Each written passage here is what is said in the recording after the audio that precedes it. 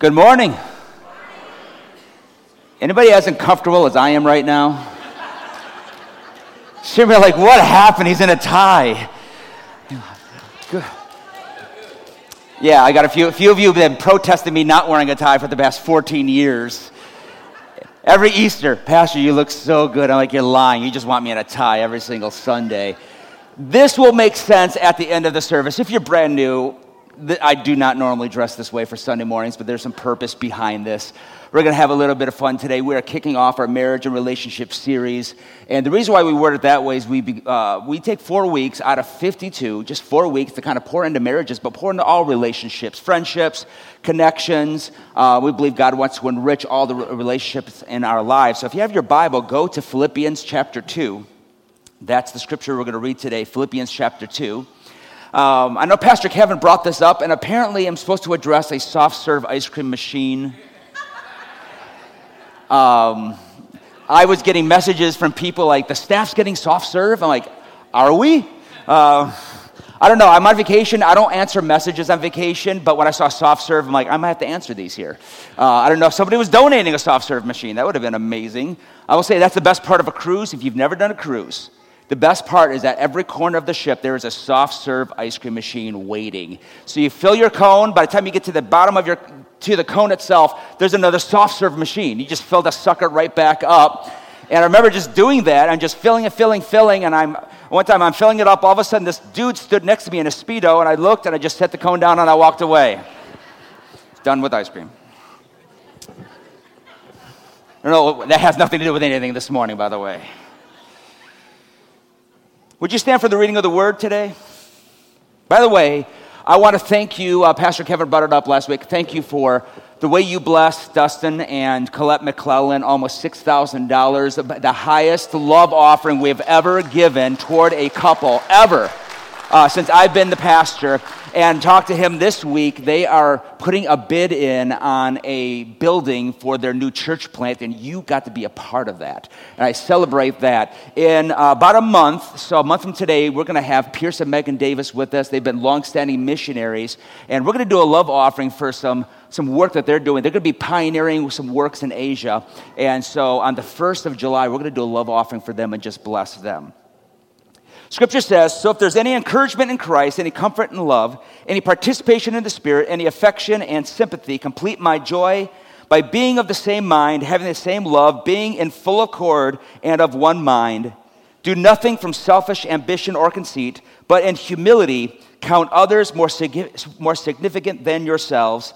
Let each of you look not only to his own interest, but also to the interests of others. Jesus, I thank you for this day, for these moments here where we can just come together, look into your word, and let it breathe life into not just marriages, but friendships, connections, work relationships, our neighbor connections.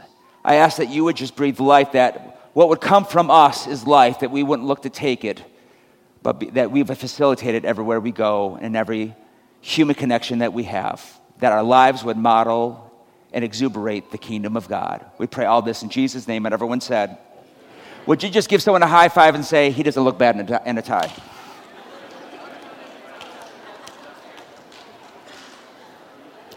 Be seated, be seated. Ugh. I feel so constricted up here.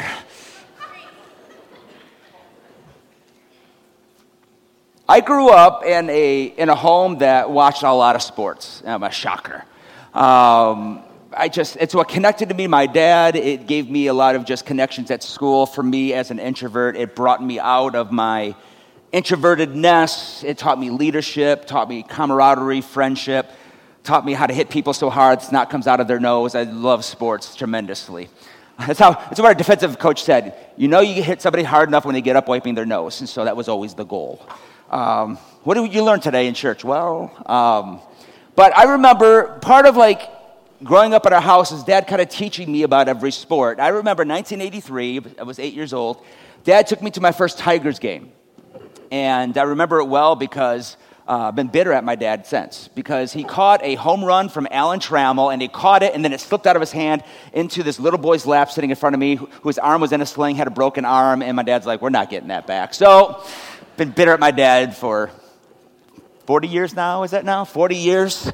But when you go to Tiger games, you buy a program, because in the program you've got a scorecard. I remember my dad teaching me how to keep score at a ball game, and there's a great way to keep somebody, a little one, just engaged by teaching them how to keep score, to write the names down, pinch hitters, pinch runners, all of that stuff. So keeping score was just kind of a big deal, because it's really a big deal in sports, because in sports, you want to win. I'm a Lions fan. I want to win.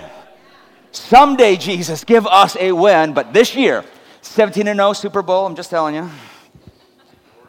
No amen. Kyle gave me the Lord have mercy over here. But back in the day, now this may be a shocker for some generations in the church here. Did you know that before computers existed in bowling alleys, do you know what we had to do? Keep score. And you know how we kept score? We got this see-through piece of thin plastic, and we had a pencil, and we put it on a thing called an overhead. Some of you have no clue what that is. And so it was a light that kind of shone through, so you put it over the light, and that went through this lens. It shot up on the wall, so you can see people keeping score. How many in the room, you know how to keep a bowling score? I am shocked. I'm not shocked that people underneath 40 do not know how to keep a score. But I actually had to learn that in middle school. We had a gym class that every 3 weeks we'd switch sports. And Mr. Ford took us to a bowling segment, for which I love bowling, but when your lanes consist of taped lines on a gym floor, and you've got plastic pins, and the bowling balls weren't real bowling balls, which were good because we were using them as dodgeballs when Mr. Ford wasn't watching. But there were these hardened, rubberized balls that were hollow, that when you went to bowl it, it would bounce all the way down. It was just mind-numbingly frustrating. But it was the one test I can remember in all my years of taking gym, which, by the way, I always got an A in. One time we had to take a test, we had to take a test on how to keep score bowling, because when you got a strike, you threw the ball down on your first try, knocked the pins down, you put an X, and that meant 10 points plus your next 2 throws, and whatever you get are those next 2 throws. With a spare, you put a slash, and you get 10 points plus your next throw. And so you just learn how to keep score, and you're like, what does that have to do with marriage and relationships, friendships? I actually think it has everything to do with that, because it seems like in life, we keep invisible scorecards for the people in the world around us. Because we live life wanting to see who's winning at life. We do that in social media. Who's winning at life? Well, this person's on vacation. Oh, they're winning. These people's kids look all proper, groomed, and well-behaved. They're winning. Look at that person and that filter they put over that picture. They look so good. They're winning. And we get this idea in our brain that we have to keep score with the people around us, the people at work, the neighbors, the people that we are in connection with, and we're constantly keeping the score. Who's up? Who's down? And where are we at in our relationships? And we do that in our marriages. We look and we ask, okay, is he winning or am I winning? Is she winning? Am I winning? And we get this reality in our brains of this unconscious way of keeping score so we can figure out who's truly winning in life. And we started this years ago as kids. Do you remember back in the day at recess when you would pick 2 captains to pick 2 teams? And everyone would stand against the fence. And whoever was picked first was already the winner, because you went home and you told mom and dad, guess what? I got picked first. Guess what never happened to me? I was the guy picked last. And with this idea of, okay, who gets Barringer? Isn't that a great thing to hear as a kid? Who gets Barringer? I remember the one time I just hauled off and knocked the snot out of a kid at recess, and the next recess, I got picked first. And then I went home, and you know what I told mom and dad? I won today. What'd you win at? I got picked first. But we do that. At work, we keep score. Who got the nod from the boss? Who got the opportunity? Who got the bigger office? Who got the admin? Who got this opportunity? Who got advanced when they should not have gotten advanced? Because I worked there longer, and I thought I paid my dues, but somehow they got more opportunities, and they are winning. We do that with neighbors. When neighbors pull up and all of a sudden they've got something that we don't have. I remember the day that I came to work. We were youth pastors up in Midland, Michigan, and we had turned in our white soccer mom van that was nickel and diming us to death. It was falling apart, and my dad is a Ford employee, so we went to a Ford dealership. We found a brand new car on the lot for a year. Nobody wanted it. We were ready to take it, and we drove away like, God bless us with it. I remember getting there, and a staff member looked at me and says, why do you have that? I'm like, we needed a vehicle. We got a toddler and a newborn. We needed a safer vehicle, and I'm like, well, why is that a bad thing? You shouldn't be able to get that. I'm like, well, why? Because I don't understand why you're able to get something and I can't get something. I should be able to get the same thing. I'm like, how old are we? And made the statement that I'm sorry, I just can't be happy for people my age when they're able to have things that I'm not able to have. I'm sorry, I just can't be happy. What are we doing? We're keeping score. We're keeping score. We do that with parenting. That we watch parents on Facebook and we see their kids, we see situations, and then we see our kids tearing things apart, and we feel like we are losing at parenting because we're seeing something filtered that somebody placed on Facebook. Never mind, you didn't see the amount of pictures going into that one picture that they had to go through. They posted the one perfect one, but we feel like we're losing because we're comparing ourselves with what we are seeing. We see that around our country. We see that with political parties where we keep score. We look at people, we're like, is that a win or a loss? Did they get a win? When are we going to get a win? But let's be real. When we keep score with people or people of opposing political parties, we don't actually keep score of their wins, do we? We keep score of their losses. Because if we can get them losing, we can feel more like winners. And this is how we do the relationship game. This is how we do the marriage game. Is we predicate this idea of life is based off of winners and losers, and we bring that into our relationships.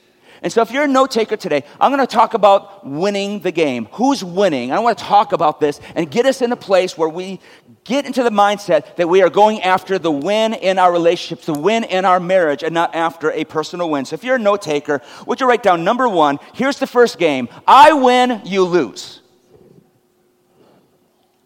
If I win, you lose. The only way for me to win is for you to lose. And so we subconsciously look at life, that life is in a limited supply. And so we bring this dichotomy of a zero-sum game into our relationships, and we say something like this: if I don't get mine, then I'm not going to get any.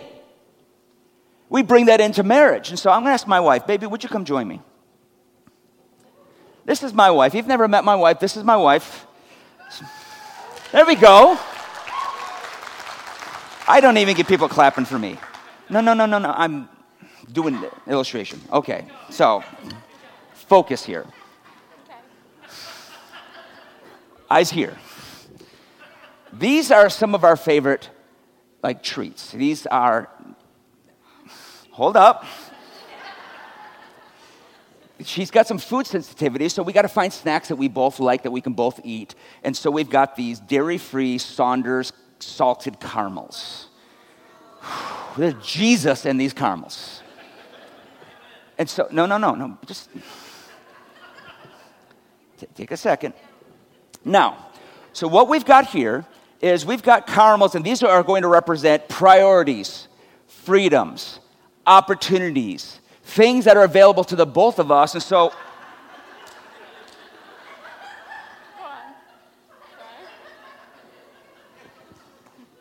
are you finished? All right. So what we do is when we have these opportunities together, these are opportunities that are meant to be shared. And so what we do is we take our opportunities. What we want to do is begin to take those opportunities and place them in there. We take opportunities, and we take opportunities, one opportunity at a time.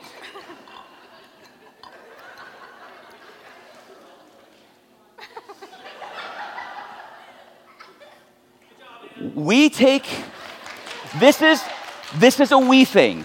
I mean, literally, I have 5 in there, and you have got all. Thank you for leaving me a few. That's wonderful. So we've got these. You've got those. Go sit down.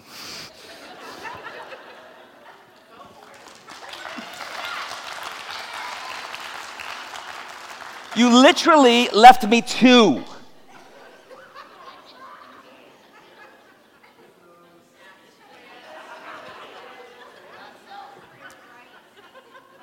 But you know what? This is reality.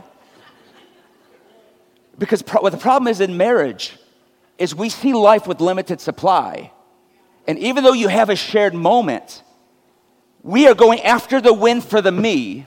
And the only way in our brains in this dichotomy to win is if I've got to get all I can for me, and it doesn't matter if the other person gets any for them. As long as I win, I feel like we win. And we get to this place where we have messed our lives up, we've messed our marriages up, because in our brains, for me to win, somebody has to lose. And in the nature of my marriage, for me to win, my spouse has to lose.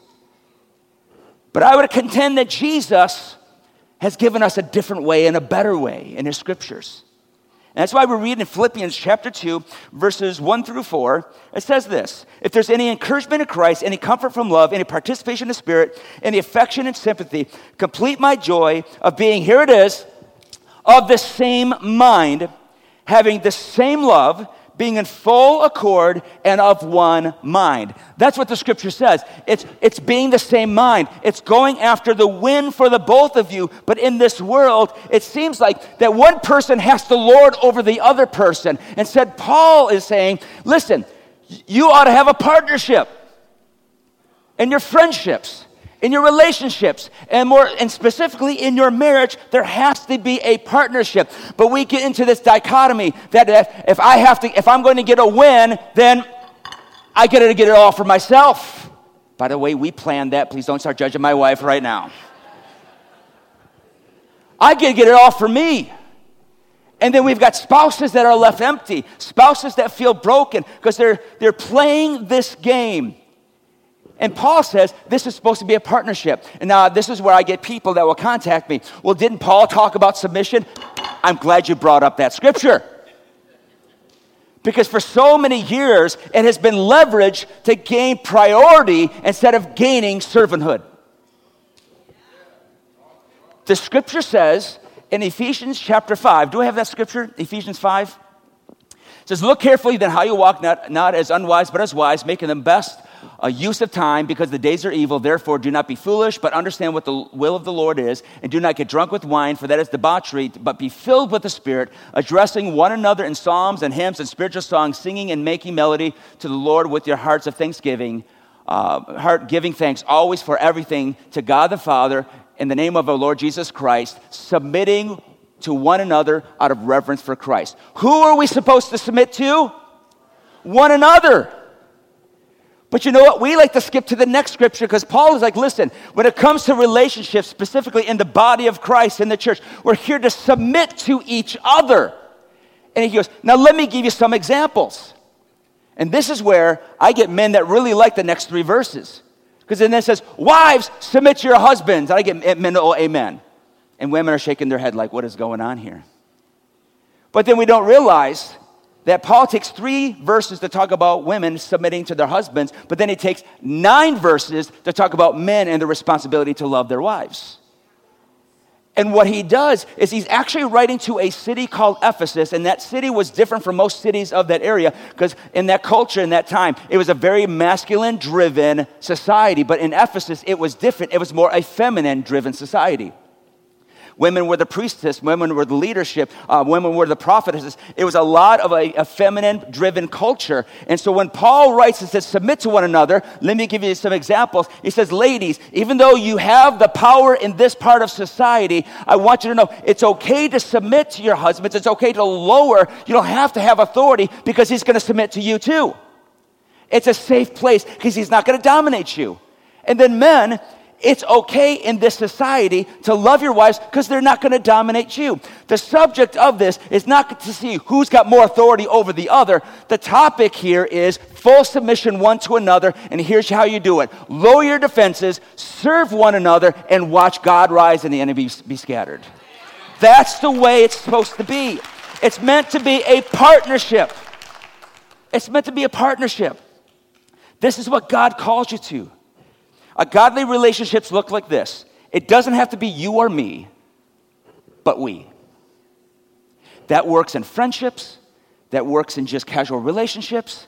That works especially in marriage. It doesn't have to be you or me. It's the we. And Paul says we could be like-minded. We can have two different people, two different opinions, two different genders, but on the same page. It can happen. And so Paul says, here's how you do it. Go back to Philippians 2. He says this in verse 3, do nothing from selfish ambition or conceit, but in humility, count others more significant than yourselves. Let each of you not only look to his own interest. Well, Pastor, what about my needs? It says this, don't ignore your interests, don't ignore your needs, but make sure that when you're thinking about your needs, you're thinking about the needs of other people at the same time. In other words, you don't have to be a doormat in your marriage. You don't have to be a doormat in society. In fact, I tell people, be velvet steel. What does that mean? You brush up against me, you're going to see that I'm soft. You try to run me over, you might get hurt.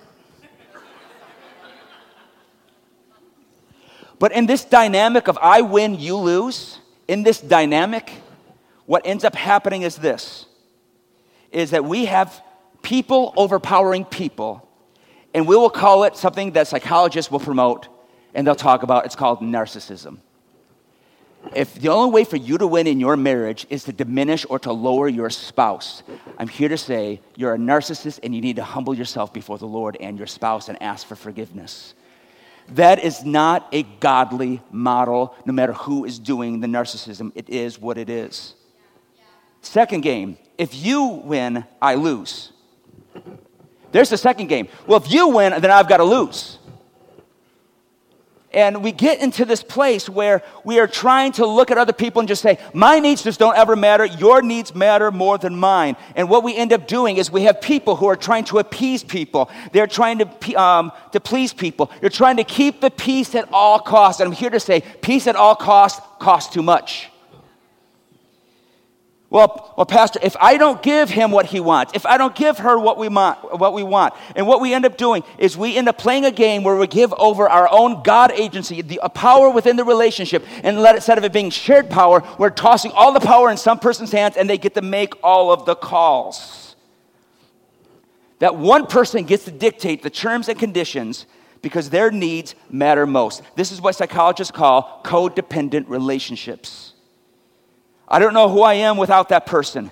So I can't do anything to my own detriment because I don't know what I would be without them. Listen, this is how I lived most of my middle school years because I was bullied probably from 4th grade all the way through 8th grade. Bullied nonstop, spit on, beat up.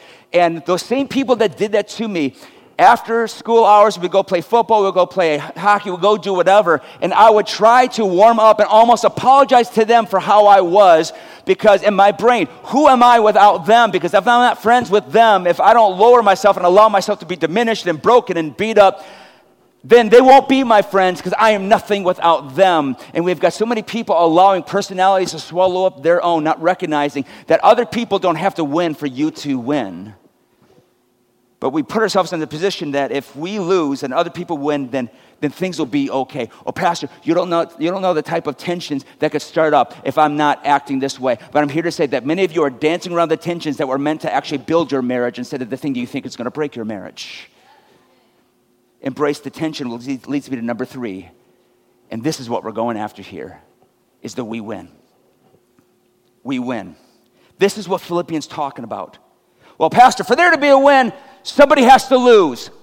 No, there doesn't. For you to have a win in your marriage, nobody has to lose. I say this often in premarital counseling. If it's a win for me, it's rarely a win for we. But when it's a win for the we, it's always a win for me. That's what we've been driven after. And I think a gift to marriage is looking for we win opportunities. Let me give a case in point. When we moved to Midland, we were 8 months pregnant. Ethan was born a month later. And over the course of the next couple years, we realized we needed a win for the us because I was busy with ministry and was home with 2 little ones, and we needed to make a decision. And so something to do with our schedule because I felt disconnected. She felt disconnected. She felt overwhelmed. I was in a new position. I felt overwhelmed. And I remember on Monday nights, we decided Monday nights was our night out. It was Ann's night to go out with whoever we want, with anybody she wanted, to walk the mall and not have a single kid hanging on her whatsoever. And it was my night. It was daddy-kid night. And by the way, dads, you don't babysit your kids. You spend time with your kids.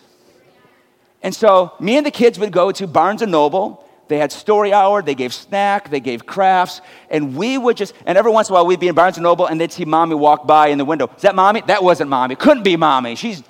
You don't see her whatsoever. I thought that was Mommy. I promise you that wasn't Mommy. I might have been a little lie in that moment. But we decided something because we wanted to look for not, okay, I just had a long day of work. I had a long day of counseling. I need time for myself. And at the same time, she's not demanding, well, I just have to have this. I have to have this. We looked at Mondays, and Monday was a moment where we said, we need a we win together. And too often, we're so busy fighting for our personal wins that we have stopped communicating with each other to simply say, where is the we win in this situation? Now, let me tell you this, that a we win is not always 50-50, and it's not always equal. Some of y'all are after so much equality in your marriage that you think that everything has to be equal because there are some seasons of your life where you may need more attention than you realize, and vice versa, where your spouse may need more attention where you realize. There are dark moments that I've had in my life that I needed a lot more attention than Anne really needed in the moment, and then vice versa. Some dark seasons, dark moments that she needed more. And so when you lay down needs and you lay aside your selfishness, it's there where you go into the moment and you ask this, what is better for us? Not what's better for you, what's better for me, it's what's better for us. I remember when I came out of surgery, I had my shoulder repaired. I came out of surgery and I just woke up from the anesthesia, and Ann leans over and she's like, okay, how are you feeling? I'm like, great. She says, are you doing okay? I'm doing fine. She goes, can you understand me? I said, yes. She goes, all right, we're going to have a conversation right now about you and softball. I'm like, oh. And it wasn't that she was against softball. She was against the broken bones, the torn rotator cuffs, the staph infections, and everything else that kept happening. And she wasn't against me having an outlet, but she recognized that the outlets I was choosing was actually hampering our marriage and my parenting. And so when we talked about it, we began to discover we need a we win. Dave needs an outlet, but the outlet was not going to sacrifice the marriage or the family. In fact, when she found me a boxing coach, I needed the outlet. When I started rock climbing, she's the one that found it. Why do we do things like that? Because in a we-win relationship, in this Philippians 2 style, where we're looking out for the other person without having to diminish who we are, we get to have a partnership. Because healthy marriage is choosing to continue to be in a life-transforming relationship that is submitted to Christ and submitted to one another. And that's how we-win works. Because when we're submitted to Christ and we learn how to submit to one another, we now see the benefit of the marriage comes when we are submitted, leaning into each other, going after the win. And the we win can always happen because our heart is always pointed toward Jesus and leaning toward our spouse. And true transformation will happen in your friendships and in your marriage when you choose the we win in the life. I'm just going to tell you, if you are a spouse here that you are fighting for a we win, and you're here and you know your spouse is the only one fighting, I'm here to say that you are exhausting your spouse by making them work on this themselves. I've heard people say that to their spouses, well, if you want this, you're going to be the one that has to do it. Anytime you abandon your spouse to attack a marriage situation by themselves, you are setting your marriage up for disaster. We have to be willing to do it together. So, Kathy, I'm going to ask you to join me. You come and just hit the keyboards for me. Today, you're like, well, what do we do from here? Today, I want to call you back to an altar of remembrance. What does that mean? Back in the Old Testament, whenever people met with God, they would build an altar. It's a place of sacrifice, many times a place of death, of brokenness, but a place of celebration and connection. It was a place where they reconciled with God. And when they had a victory, they had something to celebrate, God would tell them, build an altar of remembrance, because when they built the altar, it brought them back to what God had done and what God had brought together, what God had given them in terms of victory. And so isn't that what we did with marriage? When we got married, didn't we create an altar of remembrance? That once a year, last week, we got to look back, 25-year anniversary, look back at God's faithfulness, but you look back to remember what God had done and what God had brought together. But sometimes we get so busy trying to win for ourselves, or we get in codependent relationships that we give the win to somebody else, that sometimes we need to look back at that altar of remembrance that we made at that church, or at the Justice of the Peace, or at that barn. I got to do a barn wedding tonight, so wherever your altar of remembrance was made, some of you need to go back and remember why you made those vows and what happened, where you vowed for better, for worse, for richer, for poorer. We are doing something so that we win, and sometimes we stray away from that because we started keeping score on other things. And so it's time that some of us here goes back to the altar of remembrance. And we remember why we got married in the first place. Remember what God brought together. And when I thought about one of the best types of illustrations that we can do to remind us of the altar of remembrances that we made in our wedding day, I thought one of the best things that we could do is actually have a wedding on a Sunday morning. A legit wedding on a Sunday morning. This is a first for me. I've got a wonderful couple that they came to me, and we've gone through a few cancellations of trying to get the right date, and they came and they said, Pastor, maybe we can just get married right after a Sunday morning, just right there in the front when everyone's leaving. I'm like, how about we do one better? Let us be your church family, and we're going to attend your wedding.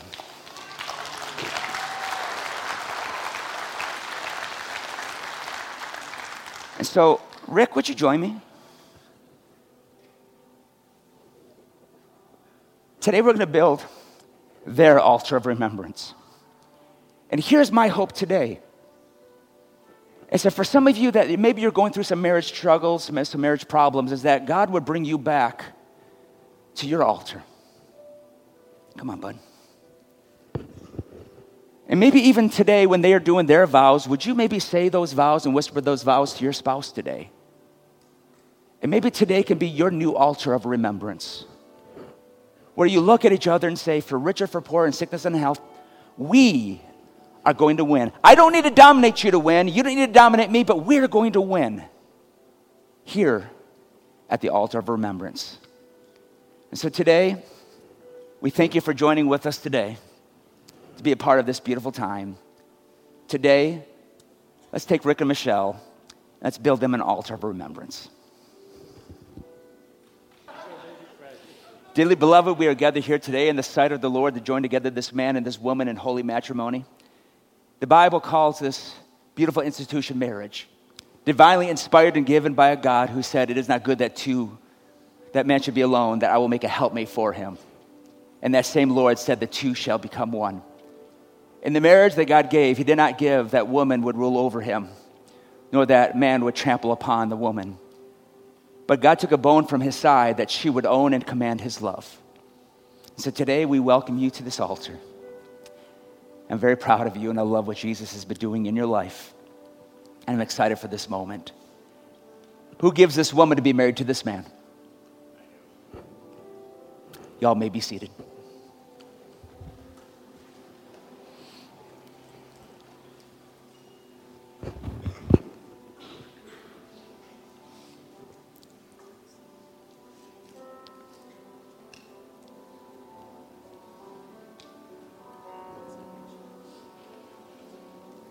Is this a first for anybody else on a Sunday morning? Can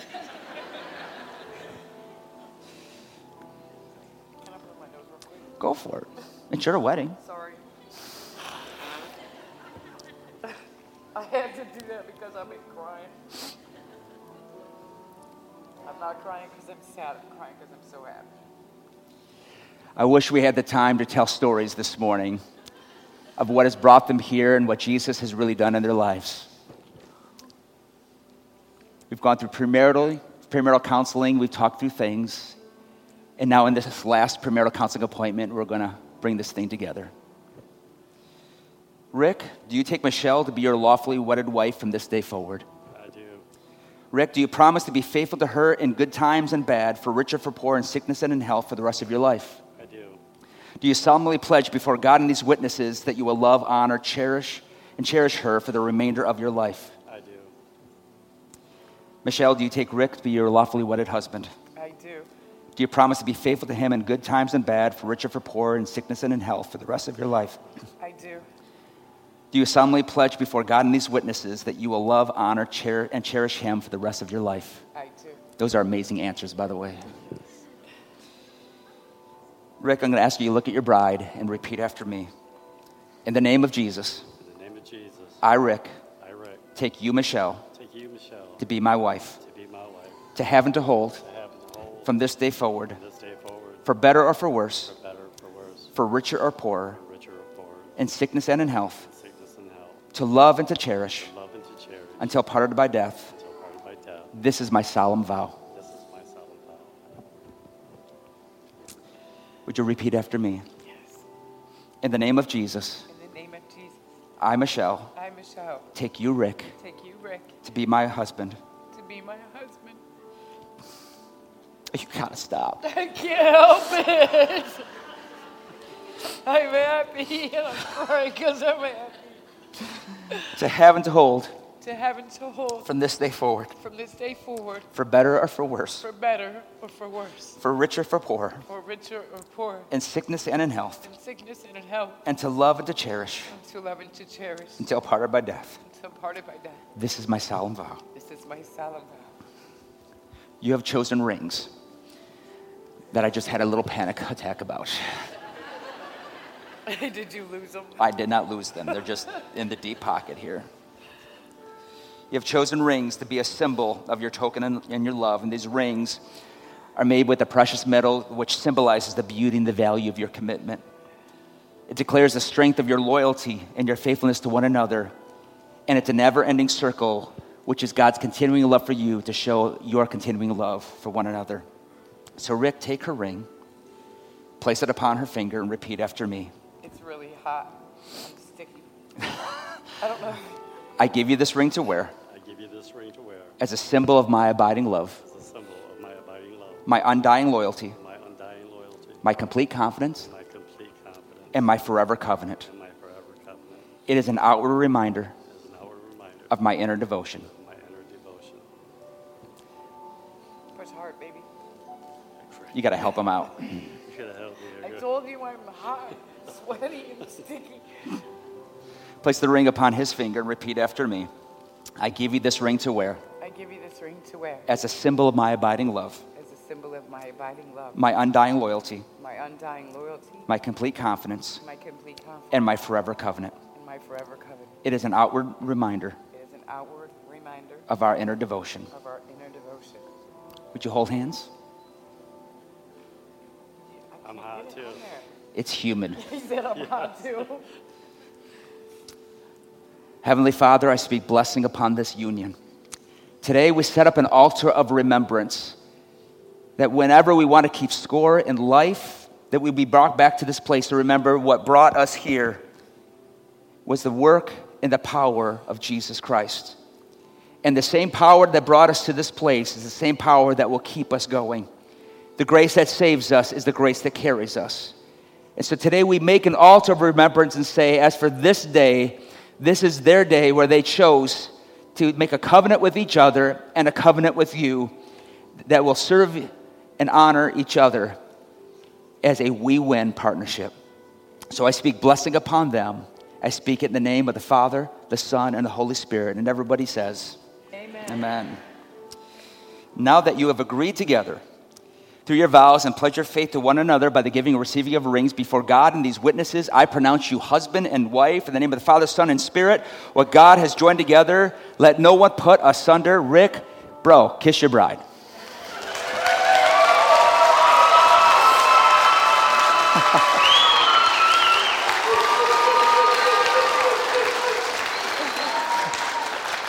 Let me present to our church family for the very first time, Mr. and Mrs. Lawson.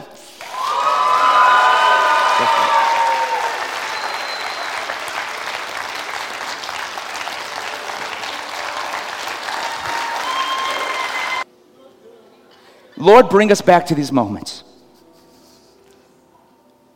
For marriages in the house today, would you go back to that moment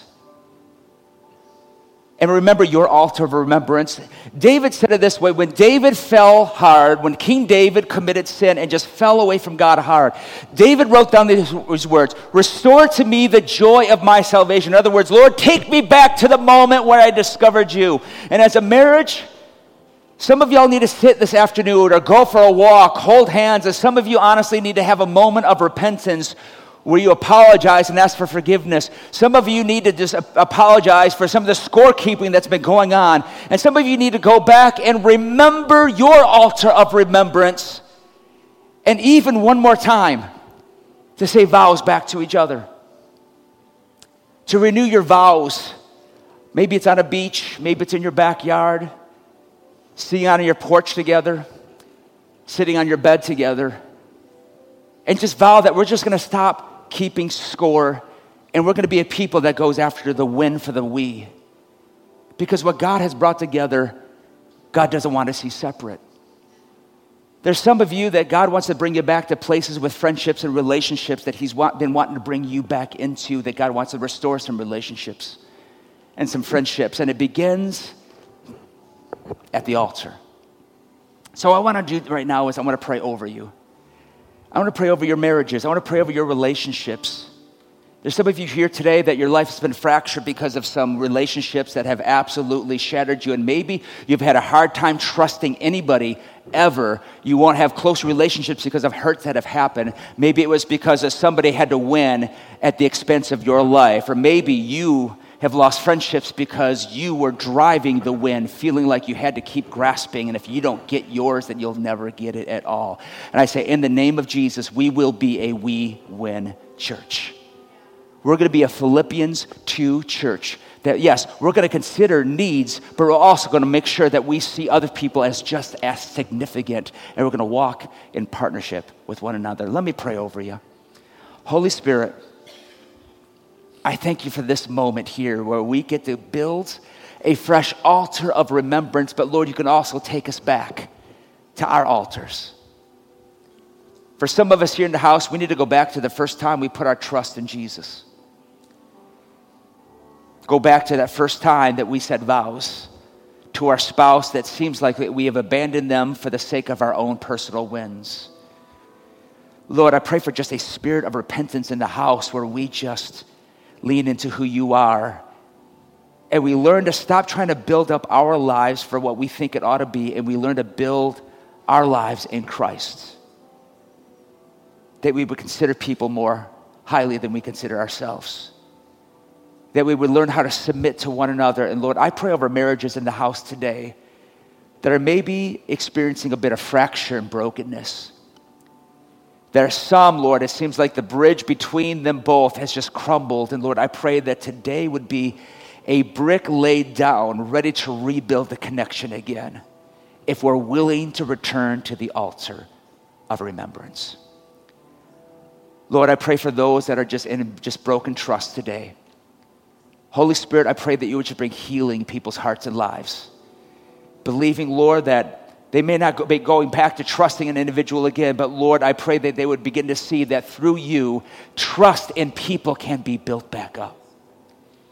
That you could bring healing to such a degree, God, where not only have we stopped hurting, but God, that we're actually stronger, we're healthier because of what the work that the Spirit of God has done in us. And so, Lord, one more time I do pray over Rick and Michelle, believing that, God, that you're going to do amazing things, Lord. I just speak blessing over them as they're moving to Alabama, that you would just shine upon them, help them to find a new church family, Lord, in their new home, their new place. I just pray that you would just enrich their lives. And we speak that in Jesus' name. And everyone said, stand with me if you would.